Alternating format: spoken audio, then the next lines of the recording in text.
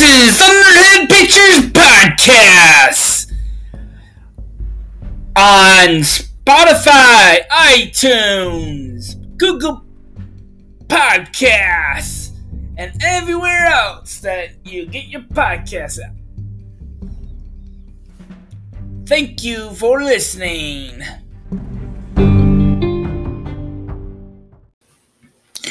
Hello, everybody. This is Thunderhead Pictures Podcast with your host, Joe Doug. Sorry about all these weeks that you missed out listening to the podcast. I'm back again. For now, I don't know if I'm gonna keep on continuing each Saturday. I've been taking I had to get everything else organized and all that stuff. So this episode of Story Time is chapter 13 of The Wonderful Wizard of Oz. This is unabridged by L. Frank Baum, chapter 13. The four are reunited. The Cowardly Lion was much pleased to hear that the Wicked Witch had been melted by a bucket of water, and Dorothy at once unlocked the gate of his prison and set him free. They went in together to the castle, where Dorothy's first act was to call all the Wickies together and tell them that they were no longer slaves. There was great rejoicing among the yellow Wickies, for they had been made to work hard during many years for the Wicked Witch, who had always treated them with great cruelty. They kept this day as a holiday then and ever after, and spent the time in feasting and dancing. And our friends, the Scarecrow and the Tin Woodman, were only with us, said the Lion. I shall be quite happy. Don't you suppose we could rescue them? Asked the Goat anxiously. We can try, answered the Lion. So they called the yellow Wickies and asked them if they would help to rescue their friends. And the Wickies said that they would be delighted to do all in their power for Dorothy, who had set them free from bondage. So she chose a number of the Wickies who looked as if they knew the most, and they all started away. They traveled that day and part of the day until they came to the rocky plain where the Tin Woodman lay, all battered and bent. His axe was near him, but the blade was rusted and the handle broken off. The Wickies lifted him tenderly in their arms and carried him back to the yellow castle again. Dorothy shedding a few tears by the way at the sad plight of her old friend, and the Lion looking sober and sorry. When they reached the castle, Dorothy said to the Wickies, Are any of your people tinsmiths? Oh, yes, some of them are very good tinsmiths, they told her. Then bring them to me, she said. And when the tinsmiths came, bringing with them all their tools in the basket she acquired, Can you straighten out those dents in the Tin Woodman and bend him back into shape again and solder him together where he is broken? The tinsmiths looked the Woodman over carefully and then answered that they thought they could mend him so he would be as good as ever. So they set to work in one of the big yellow rooms of the castle and worked for 3 days and 4 nights, hammering and twisting and bending and soldering and polishing and pounding and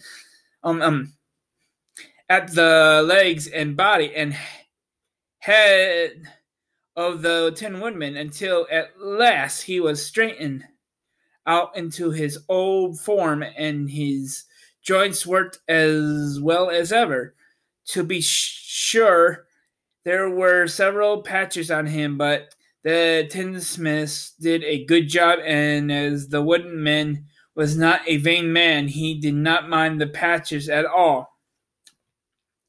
When at last he walked into Dorothy's room and thanked her for rescuing him, he was so pleased that he wept tears of joy, and Dorothy had to wipe every tear carefully from his face with her apron so his joints would not be rusted. At the same time, her own tears fell thick and fast at the joy of meeting her old friend again, and these tears did not need to be wiped away.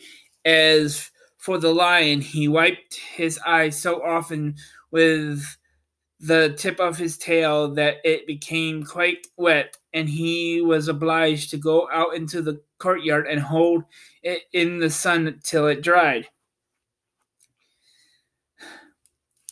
If if we only had the Scarecrow with us again, said the Tin Woodman. Then Dorothy had finished telling him everything that had happened. I shall be quite happy. We must try to find him, said the girl. So she called the Weekies to help her, and they walked all that day and part of the next until they came to the tall tree in the branches of which the winged monkeys had tossed the Scarecrow's clothes. It was a very tall tree, and the trunk was so smooth that no one could climb it. But the woodman said at once, "Oh, chop it down, and then we can get the Scarecrow's clothes." Now, while the tinsmiths had been at work mending, the woodman himself, another of the Weekies who was a goldsmith, had made an axe handle of solid gold and fitted to the woodsman's axe in place of the old broken handle.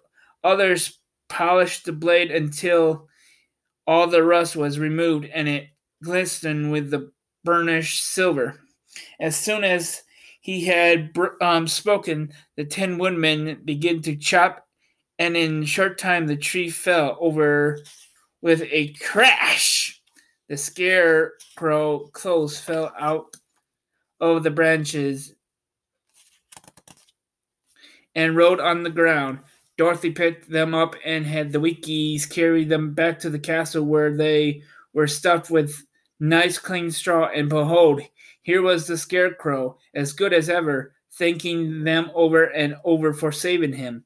Now that they were reunited, Dorothy and her friends spent a few happy days of the Yellow Castle, where they found everything they needed to make them comfortable. But one day the girl thought of Aunt Em and said, "We must go back to Oz and claim his promise." "Yes," said the woodman. "At last I should get my heart."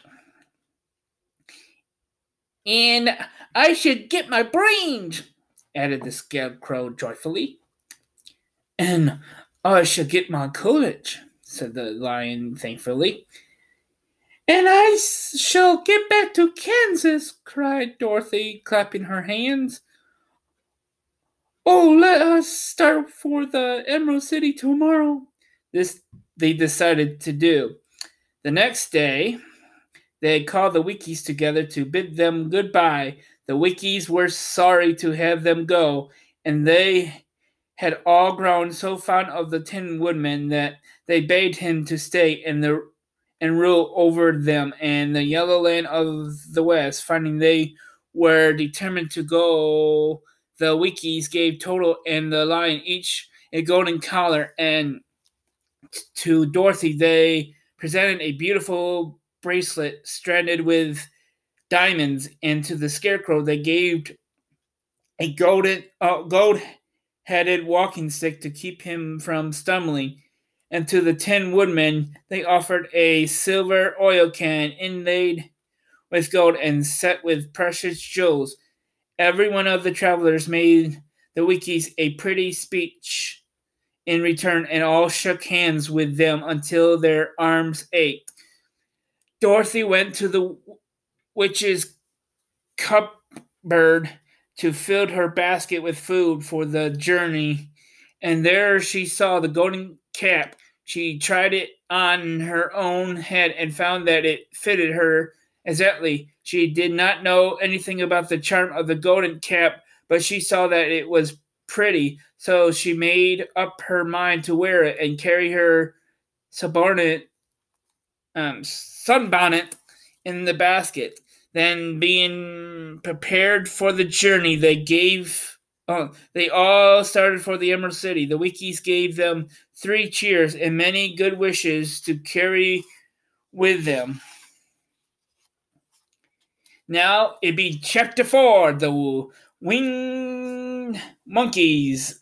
That be on the next episode. Don't worry, I will record it right away, so you don't have to wait for a couple weeks or next week or anything like that. And thank you, all the 12 viewers that listened to chapter 12.